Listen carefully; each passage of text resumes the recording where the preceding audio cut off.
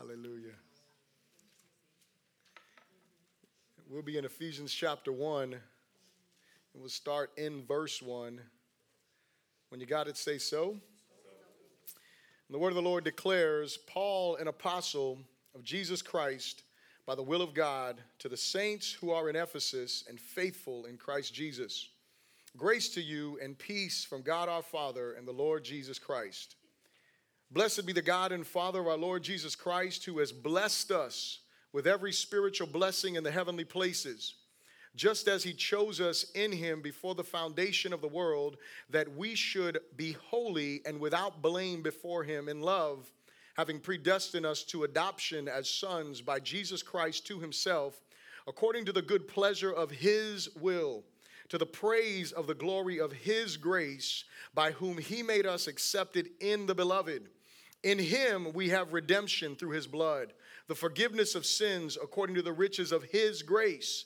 And he made to abound toward us in all wisdom and prudence, having made known to us the mystery of his will, according to his good pleasure, which he purposed in himself, that in the dispensation of the fullness of times he might gather together in one all things in Christ, both which are in heaven and which are on earth in him. In him also we have obtained an inheritance, being predestined according to the purpose of him who works all things according to the counsel of his will, that we who first trusted in Christ should be to the praise of his glory. In him you also trusted after you heard the word of truth, the gospel of your salvation, and which also, having believed, you were sealed with the Holy Spirit of promise, who is the guarantee of our inheritance until the redemption of the purchased possession, to the praise of his glory. That's some good stuff. Amen. Glory to God. We're going to have fun today. Father, we just thank you so much for your grace. We thank you for your love, for your kindness, Lord God, for your truth that sets us free. And Heavenly Father, today, Lord God, we just pray that you would open our ears, soften our hearts, make us receptive, Lord God, to the riches of your truth that abound in your word. God, change us. Do something deep in our hearts, my God, and I pray that you would be glorified. And I ask you all of this, Lord God, in Jesus' good name. And someone said, amen. You may be seated in the presence of the Lord. If you do not have an outline, please raise your hand quickly so the ushers can get you an outline. We want to make sure everyone has an outline. If you don't have an outline, raise your hand. We see you have a hand over here. Praise the Lord. Keep your hands up as the ushers will come around and get those if you need an outline.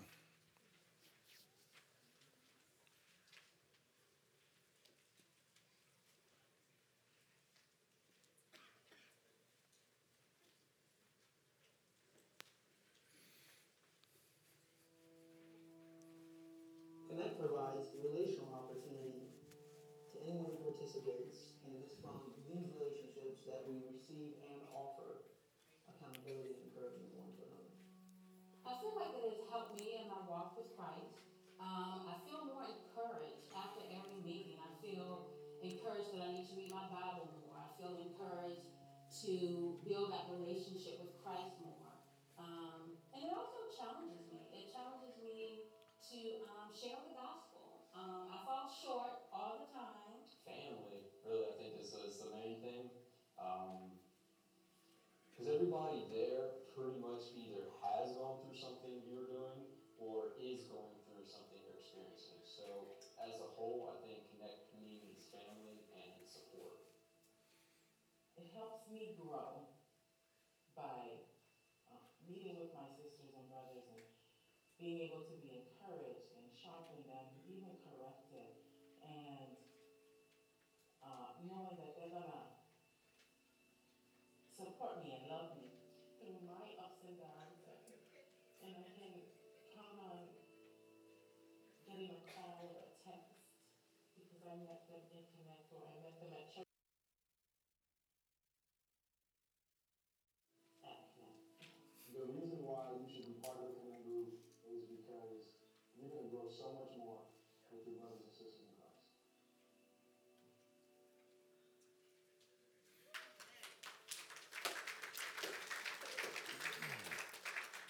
So So the reason why I asked you to raise your hand if you didn't have an outline is because this week we are relaunching our Connect groups. Can we give God a hand of praise for that? I know some of you were really disappointed during the summertime because we weren't getting together, and we all missed each other, and it was, I understand that. But glory to God, we're back, amen? And so we want to make sure, the reason why we want you to have the outlines is so that way you can be part of the conversation, the preaching, and the conversation in your Connect group, which are so very important. And so if you are not part of a Connect group yet, if you have not signed up, it is not too late. It's never too late, amen? I'm just saying, it's never too late. We could be in the last Connect group, sign up. It doesn't matter, but we're on the first ones. And so Pastor Chad is in the back. He's right there. Raise your hand, Pastor Chad. And if you don't know where you would fit in as far as which Connect group, you can see him, and he will direct you and get you where you need to go. Amen? And so we are in the book of Ephesians, and we are going to be here for a while. And as I always say when I'm doing a new book series, this is now my favorite book. Amen? As I go through the scriptures, I mean, Ephesians is just an amazing, powerful book. I'll give you some history, some notes on that in your outline there. We'll go through that together in a moment. But I do want to point out that Ephesians chapter 4, just turn your Bible there real quick. Ephesians chapter 4, verses 1 through 3. Say Ephesians chapter 4, verses 1 through 3 are going to be our memory verse. Hallelujah. And so last time we did Galatians, 5:1, right? We did one verse, and so now we're going to step it up, right? We're going to do, instead of one verse, we're going to do 3 verses. And it is because what happens is, in the book of Ephesians, and listen, it sounds more difficult than what it is. It's all going to flow together. And the reason why is because, again, when we are in a book, I want to make sure that we get the heart of what this series is about or what the book is about. And I can't tell you that Ephesians chapter 4 and verses 1 through 3 are what the whole book is about. But what I can tell you is this, is that as you go through chapters 1 through 3, and you'll see that as we go through this, it is going to communicate some amazing truths to us. You should be, in the next few weeks, as we go through chapters 1 through 3, your faith should be overflowing, like amazingly, right? Because of the things that are there. But what's going to happen is when we come to chapter 4, it is when God flips the switch in this inspiration, writing, in Ephesians, where Paul is writing to them, and he says, okay, now I want you to be encouraged. I want you to be excited about who you are and your identity in Christ and knowing all of these things, but I want you to walk worthy. I want you to walk worthy of the calling with which you were called. And so that's why I want us to memorize that, because while we are encouraged in our faith, it's not enough, church, for us just to be excited or even to just fully understand the truths of the gospel on the indicative side, but it's important for us to embrace the fact that those truths should change us in a deep way. The truths that we learn, the truths that we will go over in the next few weeks in chapters 1 through 3, they should change us in a way that is overwhelming. And when the result of that should be not that I gain more knowledge alone, not that I have a better understanding alone, but that my life is transformed from knowledge into living it out, right? I go from knowing something to walking in the wisdom of God. And so we want to have that. And so that is my prayer. And so you can start memorizing that next week. We'll start saying it together. We won't start it this week, but next week we'll start doing that. And by the end of Ephesians, I assure you that if you would just do your homework just a little bit, you will have memorized 3 more verses. So I have motivated you this year to memorize 4 verses. Praise God. All right, we want to do that. And so looking at Ephesians chapter 1, we're going to go through this. And so just to give you some history here, you can look at your outline and you can read it along with me. The book of Ephesians was written around, say around. And the reason why it's around is because we don't know exactly when, but the book of Ephesians was written around 60 to 62 A.D. And it was written by the Apostle Paul. There's never been an argument about who the author was. It is commonly referred to as one of the prison epistles, along with Philippians, Colossians, and Philemon. And it is because it was written during his imprisonment in Rome. And here's what I want you to think about for a moment. This is why I made sure I put this in the outline for you. I want you to think about everything that we're going to read together, and I want you to think about how you would have been writing to someone if you were writing from prison. Think about if you would have been as encouraging as you're going to hear him be. Think about if you would have been as excited about the gospel. Mind you, he wasn't in prison because he did anything wrong. He was a prisoner of the Lord. Hello. He says that. He communicates that. He understood this. And so, when I look at the Apostle Paul, last week was probably like the most crazy week for me, right? I just call it my deductible week, glory to God. because we had some accidents and some things going on. And I can tell you this, if anybody would have asked me to write them a letter out of the depth of my soul, I would have never been this encouraging.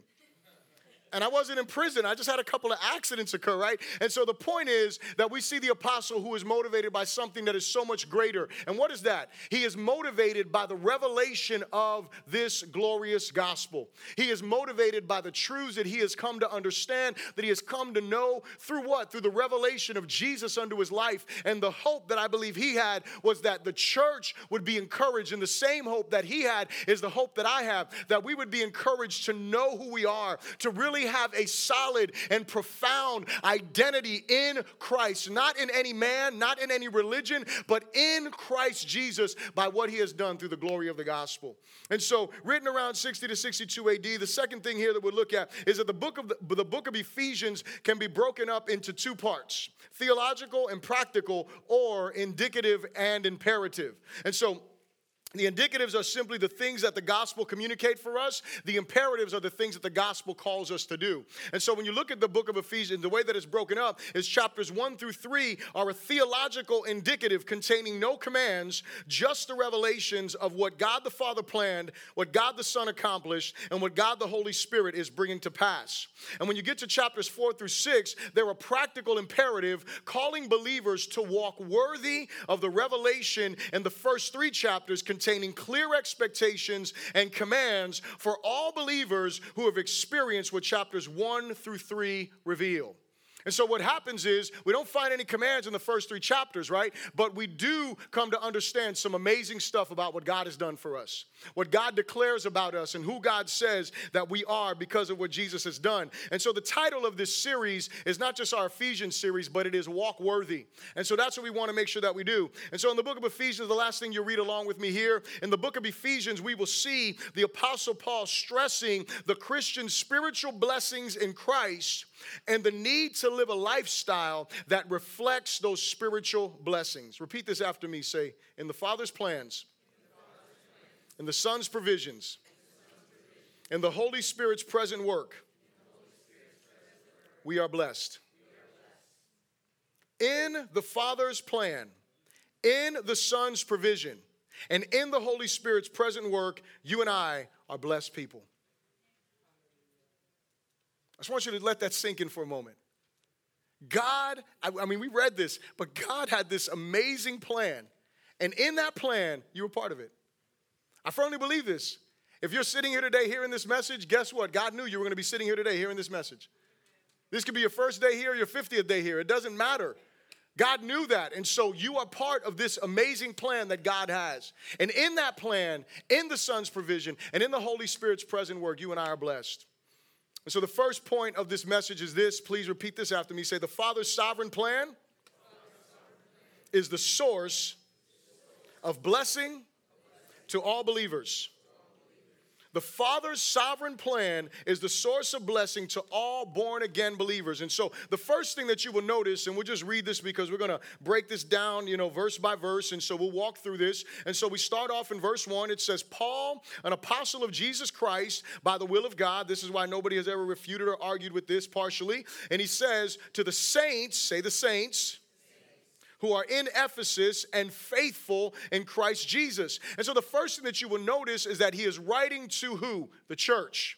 And the way that he refers to the church as saints. That is the word hagios in the Greek, which he is calling them holy ones. And so he uses a second word here, and he is saying what? He is saying in faithful in Christ Jesus. And so when you look at these words together, first of all, when you actually look at the word hagios, it's a Greek word, right? And it comes from the Greek culture. And Paul uses this word, and if you remember, we went through the book of Acts, I believe it was last year, and when we went through the book of Acts, we got to chapter 19, and the apostle Paul arrives at this city called Ephesus, right? And when he gets there, he asks these guys, have you received the Spirit? Baptizes them. I believe it was about 12 people there. And the point is that there was this big temple to the goddess Diana, right? And so there was this rock that had fallen from heaven, and they had this whole temple of worship there.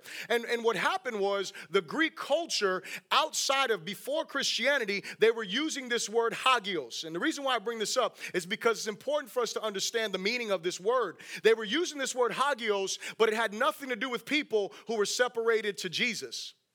It was a word that was utilized to people like the priest of Diana, right? They were called hagios. The temple was called hagios. And what he was saying was that it was separated for a sacred work. Now, it wasn't a holy work like God in that sense. It was simply a sacred work. So the reason why the Apostle Paul refers to these Ephesians is because he is letting them know that because of the redemptive work of Jesus, they had been hagios, or they had been separated to God for his service, for his work. And so what would happen in the Greek culture is that they understood something. Anything that was hagios was not to be utilized in any secular scenario. And so you couldn't use the temple of Diana in the city of Ephesus to go ahead and have a concert in there. Why? Because it was simply a place that was for the worship of a deity. And so that's what that word meant. So when the Apostle Paul applies this word hagios to the church, he is communicating to them based on your knowledge of Greek culture, based on your knowledge of what this word is. God says you're hagios. He says, you have been separated for me. You have been separated for my work. You have been separated for my use and my purposes. And so he lets them know that. And then he uses this other word. He says that they are the faithful in Christ. And when we look at that word, I want you to know he wasn't saying that they had done everything that Jesus had wanted them to do yet. That isn't what he was saying. What he was saying is the way that that word faithful is used is those who are faithful or trusting in Christ. And so what made them hagios or made them saints was their trust in Jesus, because they had put their full faith and their full trust in the Savior, which is what makes them the hagios of God. And so we see this word saints, and it's important. I hope you understand that is what God says about us. The moment that we repent of our sin, the moment that we put our faith in Jesus, he calls you a saint. Are you hearing me? This is important because in some traditions, the way that you become a saint is, number one, your character and your conduct have to be above reproach. But the second qualification is you have to be responsible for 2 miracles. In some traditions, that's the way that someone becomes a saint. That's how someone enters into sainthood. It's because, man, they looked at their life, their character, everything was above reproach, and then they also did 2 miracles. And so that would be crazy because most of us in here wouldn't be able to qualify for sainthood right now. I'm just saying, right? Like most of us have not. Maybe 1 miracle, not 2. I don't know. I'm just assuming. Maybe you did work more than 2 miracles. I don't know. But my point is that is not what makes you a saint in the biblical term. What makes you a saint is the work of Jesus. It is the work of Christ in us. And so he says here, grace to you in verse 2, and peace from God our Father and the Lord Jesus Christ. And so the first point that I said was that the Father's sovereign plan is the source of blessing to all born-again believers. And the title of this message today is one, and it is, Are You In? Are you in? And you're going to notice, and when I was reading, I tried to emphasize it as much as possible, the in Christ or in him or in the beloved, because the most important question for us is, are we in Christ? I'll ask this at the end, but are you in Christ? I didn't say, do you believe some things about Jesus? That's not the question. I didn't say, do you believe you need to come? I didn't ask that question. I asked the question, are you in Christ? Are you in him? And so the first thing that we see is that God has some plans. Jesus did a work, and the Holy Spirit is working. But in verse 3, we start there. It says, blessed be. Say, blessed be.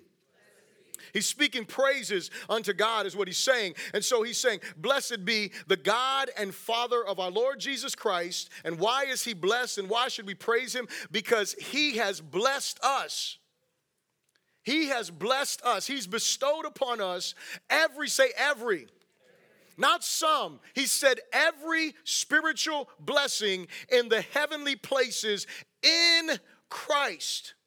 Just as he chose us in him before the foundation of the world, that we should be holy and without blame before him in love. And so we realize that God the Father had some plans, that before we were born, before we did anything, before anything happened, he had some plan. Verse 5 goes on to say, having predestined us to the adoption as sons by Jesus Christ to himself, according to the pleasure of his will, to the praise of the glory of his grace, by which he made us accepted in the beloved. And so the second thing that we see after we look at what God addresses us as is we see that we should be grateful.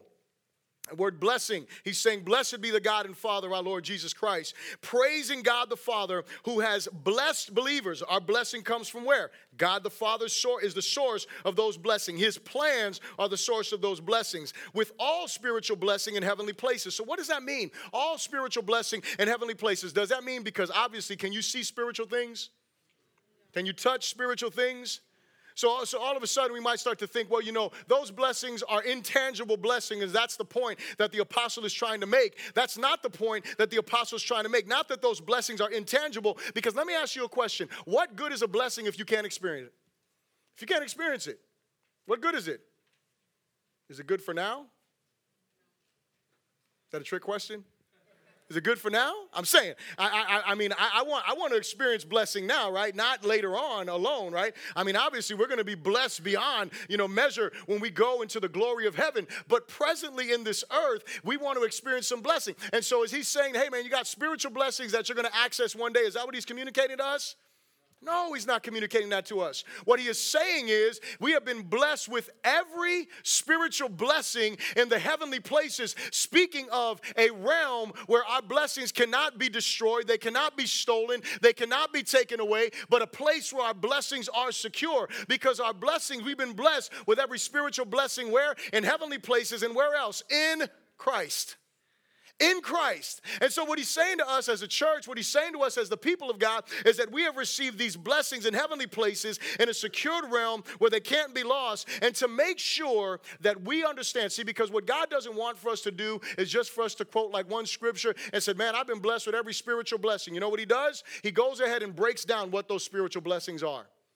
He makes sure that we understand what those spiritual blessings are. He makes sure that we get it. So there's no question. We can look right at our Bibles and we can figure this thing out. Like, how are we blessed? And so the first thing, we already read this, so we won't go back through it. But the first thing that we see the Father does, what does he do? It says that he chose us. Say, chose us. So what that means is that if you are a child of God today, right, if you are a believer in Jesus, if your life is committed to Christ, what that means is that before you chose him, he chose you. That's awesome, isn't it? What that means is that he didn't just choose you, but it also means, I love there's one song that we sing, we don't sing it often, but it's one song and it says, you won't relent. You won't relent until you have it all. And what I realize is that our God is relentless in his pursuit of us. You know why? Because he chose us.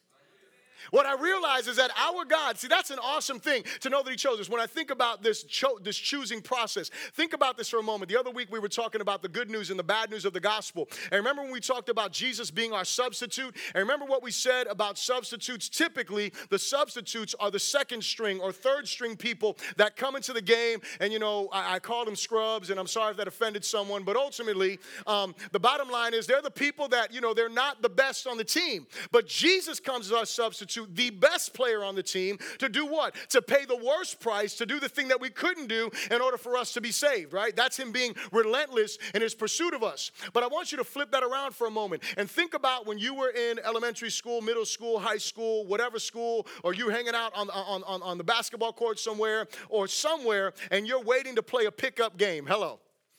And someone's got to choose you.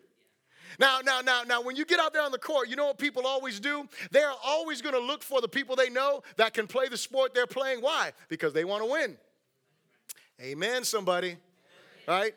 I'm just saying, that's what they do. You look out there, you're playing basketball, you want Pastor Robert on your team. You know he can play. Amen? I'm just saying, if you had to choose between me and Pastor Robert, I'm going to tell you the wise choice. Pick Pastor Robert if you're playing basketball. I'm just saying, that's the wise choice. He's a better basketball player than I am. Now, the point that I'm trying to make is this, is that God didn't choose us because we were so invaluable. Are you hearing me? He didn't choose us because we were so great. As a matter of fact, the book of 1 Corinthians, I believe it is, it says that God chose the foolish things of this world to confound the wise, the weak things of this world to confound the strong. And so what God does is he goes and he decides, and he says he does this for his pleasure. It is within his will. He doesn't make it clear to us how it happens, why it happens. He only makes it clear that he chooses. He's not looking for the best players. That's not it. He chose because he is good, because he is loving, and because he is gracious. That's what he does. He chooses us. And so when you look at the word chosen, what it means is he chose us out or he elected us. That's where we get the word or the doctrine of election. And where God elects us to do what? He elects us to be holy and blameless. He elects us to be holy, again, separated from sin. He elects us, he chooses us to be holy and blameless. And when you look at this word blameless, think about this. Old Testament, when you have to make a sacrifice, what were you doing? You brought a sacrifice that was without blemish. That's what it meant to be without blame or without blemish. It meant to be blameless. And so in our days, we are not, you and I, because of Jesus, we are able to do what? We are able to be those sacrifices unto God that are offering unto him sacrifices of praise, our lifestyle, not just the words of our lips or the songs that we sing, but the lifestyle that we live without blemish because of what? Because Jesus was the Lamb without blemish. Jesus was the Lamb that was without blame. And so he calls us, he chooses us for us to be holy and for us to be blameless. So that's the first blessing that we have. Nothing that we did, nothing that we can earn. It's something that he does for us. The second blessing that he talks about is he blessed us by predestining us. Say predestined. And so this word predestined is the word foreordained. Say foreordained. Before the foundation of the world, before anything happened, God foreordained us to be his. He foreordained us to be his in this thing called adoption. And we've talked about adoption a few different times, and it is very simple what God does. I mean, it's amazing, not simple, should I say. It's amazing what he does because he purchases us by his blood, and we'll get into that in our next point. But he makes us his children. He doesn't just give us an inheritance. This is the beautiful thing about our God. He doesn't just give us an inheritance in heaven. He doesn't just give us the same name. He literally changes our nature. He puts in us this incorruptible seed of his word. He regenerates us and gives us new life. And now his divine nature is in operation within us. He chose us to be holy and blameless, and he predestines us to do what? To become his sons and his daughters through the form of adoption. See, what we realize is that God does this all for the good pleasure of his will, is what the scriptures said, and to the praise of his glorious grace. And it is by this will and his grace that he has made us acceptable in the beloved, made us acceptable in his presence, made us acceptable to him because of his grace, because of his will, because of his choosing. We serve an amazing God, don't we? He did that. It's all him. It's not us. It's all him. And he makes it clear to us. The second thing I would ask you to repeat after me is this. Say, the Son's sacrificial provision is the security of our blessing. The Son's sacrificial provision is the security of our blessing. And so let's read down from verse 7 to verse 12, and we'll see what the Son does. And it says, in him, speaking of Jesus, and we know this because of the next thing that's communicated, in him we have redemption through his blood. And so redemption is what? Redemption is the buying us back by his blood. He paid the redemption price, right? He liberates us from sin by his blood. And so he redeems us through his blood, the forgiveness of sins, and so he forgives. I love this word forgiveness. The word forgiveness, and I'm sorry that I'm pausing here for you, but the word forgive, it literally means to release from bondage or imprisonment.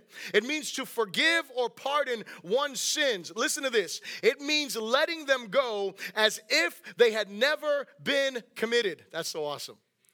He forgives us our sins. He makes it seem as though we have never sinned against him. That is amazing. He doesn't hold things against us the way that we hold things against others. He doesn't keep a record of wrong the way that we do that. Look, the only scars of our sin are the ones that our Savior has in his hands and his feet and his side. Those are the only remembrance of our sin that there are, because his blood has cleansed us. And so he says that in him we have redemption through his blood, the forgiveness of our sins according to what? The riches of his grace, which he made to abound toward us in all wisdom and prudence, having made known to us the mystery of his will, according to his good pleasure. Again, the Father's good pleasure, the Son's good pleasure, working together, which he purposed in himself, that in the dispensation of the fullness of times he might gather together in one all things in Christ, both which are in heaven and which are on earth in him.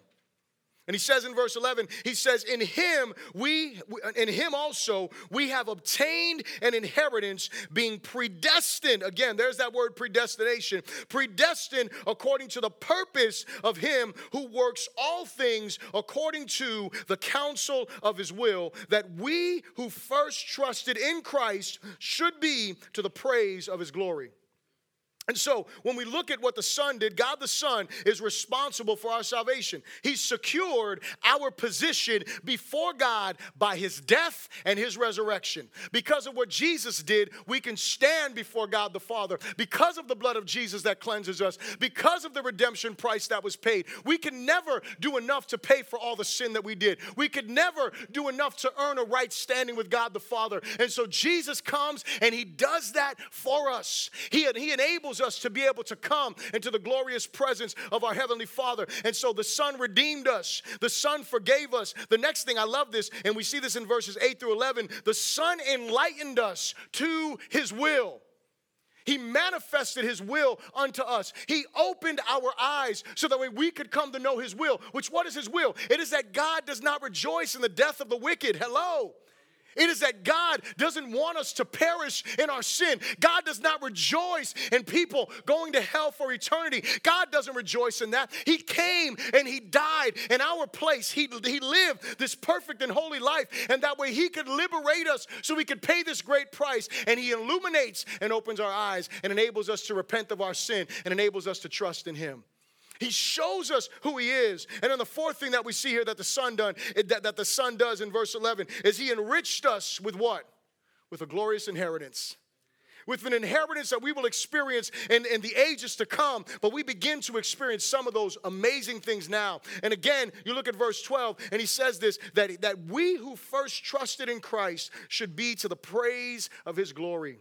And so what should happen is our lives, as a result of our trust in Jesus, we should bring praise. We should bring glory, not only in our lips and our lifestyles. Remember, Jesus is speaking about letting our good works be done before men so that way they would be able to what? Praise our Heavenly Father.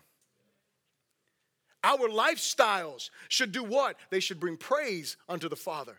They should be praise unto the Son. And so the third thing that we'll look at here, or should I say this, God the Son wrote, I love this quote. I read this and I got to share this with you. God the Son wrote us into his will. Then he came and died to enact his will. Then he rose from the dead to ensure as our advocate that everything within the will was executed. See, because I can write my will all day long, but as long as I'm alive, guess what? That will doesn't make a difference. I could show everyone, hey man, my daughter gets this, my wife gets this, and it doesn't matter as long as I'm alive. So what Jesus does, the Bible says that the Word was with God and the Word was God, right? John chapter 1. And so God writes us into his will. And then God the Son comes to the earth and he dies to make sure that that will is enacted. And then he rises again to say, you know what, I'm not going to leave it up to someone else to try to figure this out, but I'm going to rise up and I will be their advocate. Hello. And I will make sure that everything that is written in my will, in my testament for them, that they get. That's the God that we serve. That's the Son that we trust in. The third thing I ask you to repeat after me is this. Say, the Holy Spirit, his personal work is the seal of our blessing. The Holy Spirit's personal work is the seal of our blessing. His personal work is what seals it all. And so we'll look at verses 13 through 14 and look what it says here. It says, in him, speaking of Jesus again, you also trusted after you heard the word of truth, the gospel of your salvation, in whom also, having believed, you were sealed. Say sealed. With the Holy Spirit of promise, who is the guarantee of our inheritance until the redemption of the purchased possession to the praise of his glory. And so he tells them here in conjunction, what we see here is in conjunction with the Father's foreordained plan and the Son's sacrificial provision, the Holy Spirit seals us by coming to dwell within us. He comes to dwell in us. Listen, think about that for a moment. That God worked out all of these things according to his plans and his purpose. When I think about this, God decided that he was going to do everything that he's done. And I'm talking about from the beginning of creation all the way until today. All of the things that he's done. We see throughout Scripture the redemptive history being unfolded where God is coming in the form of his Son and dies in our place. And then Jesus comes and resurrects and he sends us this comforter. He sends us the Holy Spirit to do what? To guide us into all truth, to lead us, to bring to remembrance, like when we're reading our Bibles and God is speaking to us through his word. And then what happens is later on, the Holy Spirit is there to do what? To remind us of what God commands, to show us what God requires, to remind us of what God has declared over our lives. And so he does this and he comes and he seals us. But how does he do this? Look at verse 13. It says, in him you trusted. Look what he says. He says after. Say after. You heard the word of truth, the gospel of your salvation. Now, please stick with me for a moment because this becomes so important. All of the things that we're talking about that I don't know if you're getting excited about it. I know I'm excited about it. But the point of the matter is that when I'm looking at all of the things that Jesus did, look, none of this. Pastor Robert said earlier when he was up here exhorting the church, and he said, you can't have more of God, right? If what? If you don't have Jesus, you can't. And here's the thing, you will never have Jesus if you have not heard and believed the gospel. If you have not heard and believed the truth of the word of God, which teaches us what? Look, we've gone through the bad news and the good news that man what? That we are born into sin, that God is a good, gracious, loving God, that we are all born into sin. We all have a sin problem. We are separated from God because of our sin. As a result, we have a death problem. And so we have these issues that separate us from God. And then something amazing happens. Jesus comes and dies in our place. So that way we don't have to experience God's wrath, but we can experience all of the spiritual blessings that Paul is speaking about here. And God addresses our death problem, our sin problem, our good works problem. He addresses all of those problems, and he gives us this new identity in Jesus. He calls us what? Saints. He calls us sons. If you and I are sons of God, then what that means is that, or daughters of the King, then what that means is that we are his holy ones. We are separated. He gives us this new identity. I just read it to you a moment ago. Forgiveness. He acts as though we never committed a sin against him. Because of Jesus. And you know what? The Ephesians heard the Apostle Paul. And let me tell you something. If you want to talk about a blessed church, I mean, these people, the Ephesians, the Apostle Paul pastored them for 3 years by himself. Amen. That is awesome. He was there with them, speaking into their lives, communicating the truths of the word of God to them. He says that he was doing it day and night with tears running down his face. He was making sure they were solid and they were rooted in what? In the truths of the gospel. And when he communicated the truth to them, when he communicated their need for Jesus, they didn't say, man, I don't need Jesus, I'm okay. They didn't say, well, yeah, we'll just add Jesus to our little religious trunk, hello.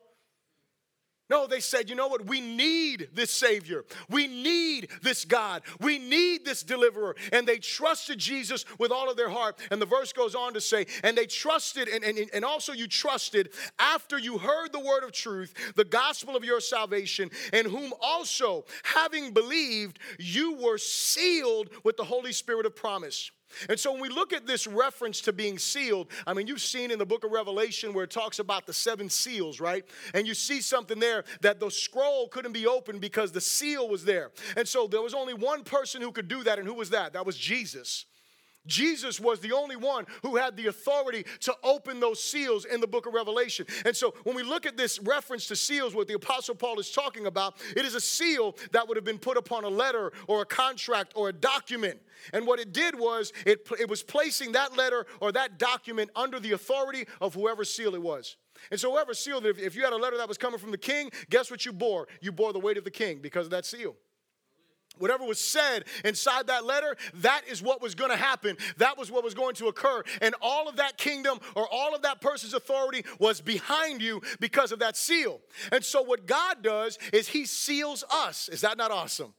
He seals us with the Holy Spirit. The Holy Spirit comes and seals us. So what does this seal mean? Well, first of all, this seal shows a finished transaction. Say finished transaction. What this seal, when someone writes a letter, they don't seal it until what? It's done. Hello. I'm just saying, they don't seal it until the letter is finished. And so when the letter is finished, when the document is written, when the transaction is done, that's when they say, okay, we're going to seal this thing because the deal is done. And so the first thing that we realize is that the sealing of the Holy Spirit coming into our lives means that it is a finished work. When Jesus said tetelestai, it is finished, he meant it. Right? And so the first thing we realize is that it's a finished work. God has done something. There's no more that can be added to the work of Christ. You can't add or take away from it. It is done according to the scripture, not according to me, y'all. Listen, this is what the Bible teaches. This sealing that comes into our lives. That's the first thing. The second thing is the seal also shows authenticity. And so the seal shows they know, okay, this is really his seal. That's really the king's seal. That really is from him. And so you know what? This is what the Bible tells us in the book of Romans, I think it's chapter 8 and verse 9. It says this. It says that if we do not have the Spirit of God, we are none of his. Are you hearing me? And so if we don't have the Spirit of God in us, then we don't belong to him. And what happens is there's a lack of authenticity. But when the Spirit of God dwells in you, when the Spirit of God lives in your life, when the Spirit of God is moving and active and you're in a relationship with God, his Spirit, when that is occurring, that is a sign of authenticity in your life that you have been sealed by the Holy Spirit. It also shows ownership. That's amazing.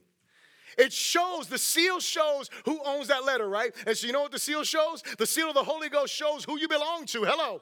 You don't belong to yourself. You don't belong to that one or this one. You belong to Jesus. Hello. Because the Holy Spirit comes as a result to show that he owns you. And so as the person who owns you, and listen, you're not just a piece of property, but the point is that he purchased you, all right? He bought you with his blood, and he made provision for you to be his son and his daughter. And so there is there's this transaction that takes place, but he shows that he owns us in the work of salvation. He owns us. And so this is why you want to be owned by God. Because when he owns you, he keeps you. When he owns you, he keeps you. When he owns you, he protects you. When he owns you, he provides for you. When he owns you, he directs your steps. See, when he owns you, you are his, and that is what you want. You want him to own you. You want him to be the Lord. That's what it means to be the Adonai of your life, to be the Lord, the sovereign, the ruler, the reigner, the one who rules and sits on the throne. He's not the co-pilot. He's the pilot of your life. See, you want him to be that because when he is the one that owns, he is the one that takes care of what he owns. Glory to God. And you see, I may fall short taking care of my wife. I may die, but guess what? He won't. Things may happen, but nothing will ever separate us from the love of God, right? And so he promises. And so when he says that he seals us, Jesus said, man, I will not lose anything that the Father gave me. That's what he said.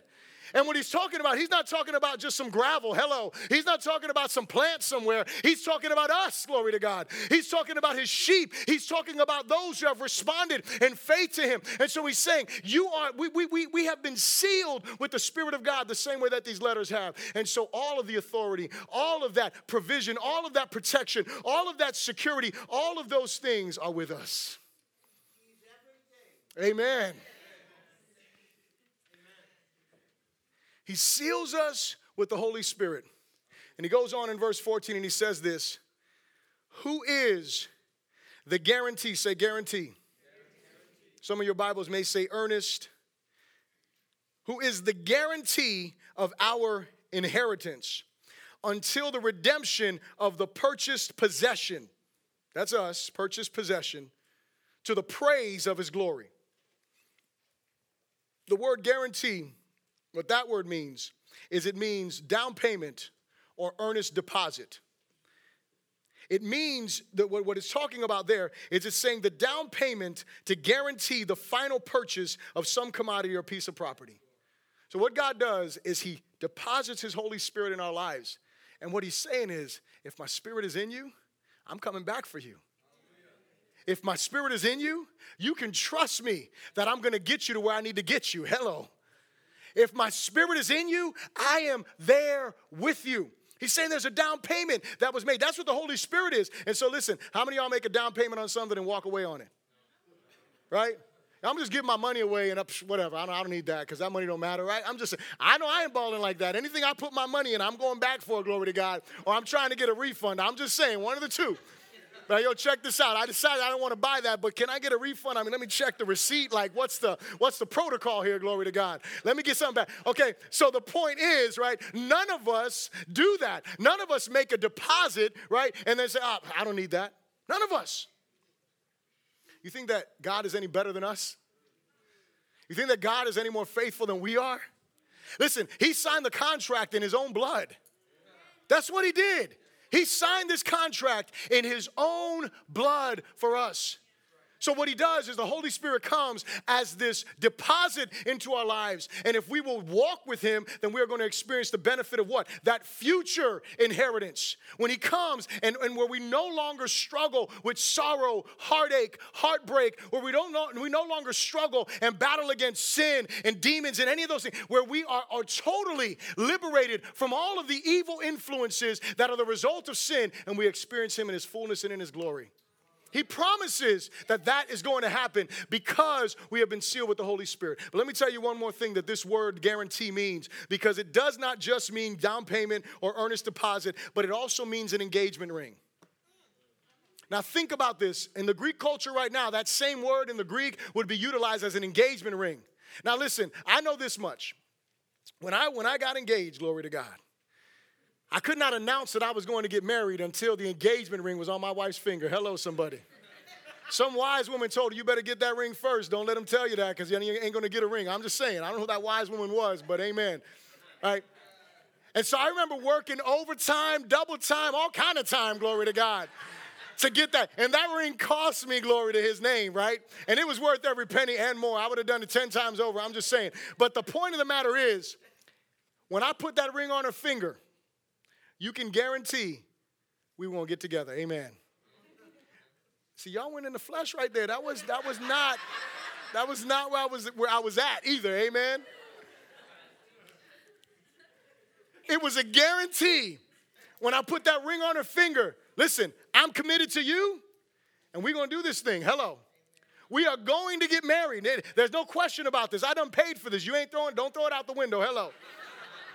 Don't get mad at me and be like, the engagement's over. The devil is a liar. Hello. They tried that one time. I said, no. I paid too much, glory to God, for that ring, right? Listen. Said, hold on. The devil is a liar up in this piece. Listen, God the Father paid an amazing price to engage us. Amen. To connect us as his bride and say, listen, I'm engaged, I'm betrothed, I am committed to you. You are mine, I am yours. That's what he says. All that I have is yours. That's what this inheritance is about. And he's saying, listen, I have deposited my spirit in you. I put the engagement ring on your spirit, and I am going to get my purchased possession at some point in time. All you have to do is believe and trust what I've communicated. So the closing question is, are you in Christ? If you're in Christ, you're excited for the right reason. If you're not, you can be excited with us. But you have to turn from your sin. Listen, this is all beautiful because it's the glory of the gospel. It's the indicatives of the gospel. It's the communicated truths that God says, listen, this is what I've done. But here's the thing. You have to hear the truth, believe the truth, trust in the truth before the truth matters. And so listen, if you are his prized possession today, then you rejoice rightfully. But if you are not his today, God calls you to turn from your sin. God calls you to turn to the Savior, Jesus himself. He calls you to turn away from the sin that you're living in. He calls you to turn away from the things that have you bound. And he calls you to repent of sin. He calls you to give your heart to him. That's what he says. And so if you don't know him today, if he is not the Lord of your life, if he is not Savior of your life, then I challenge you, I call you, I beg you, turn from your sin and turn to Jesus. And if he is yours and you're his today, then I encourage you to rejoice. Rejoice in the wonder of your Savior. Stand to your feet, please, and bow your heads with me. And grab your neighbor's hand, and we're just going to pray together.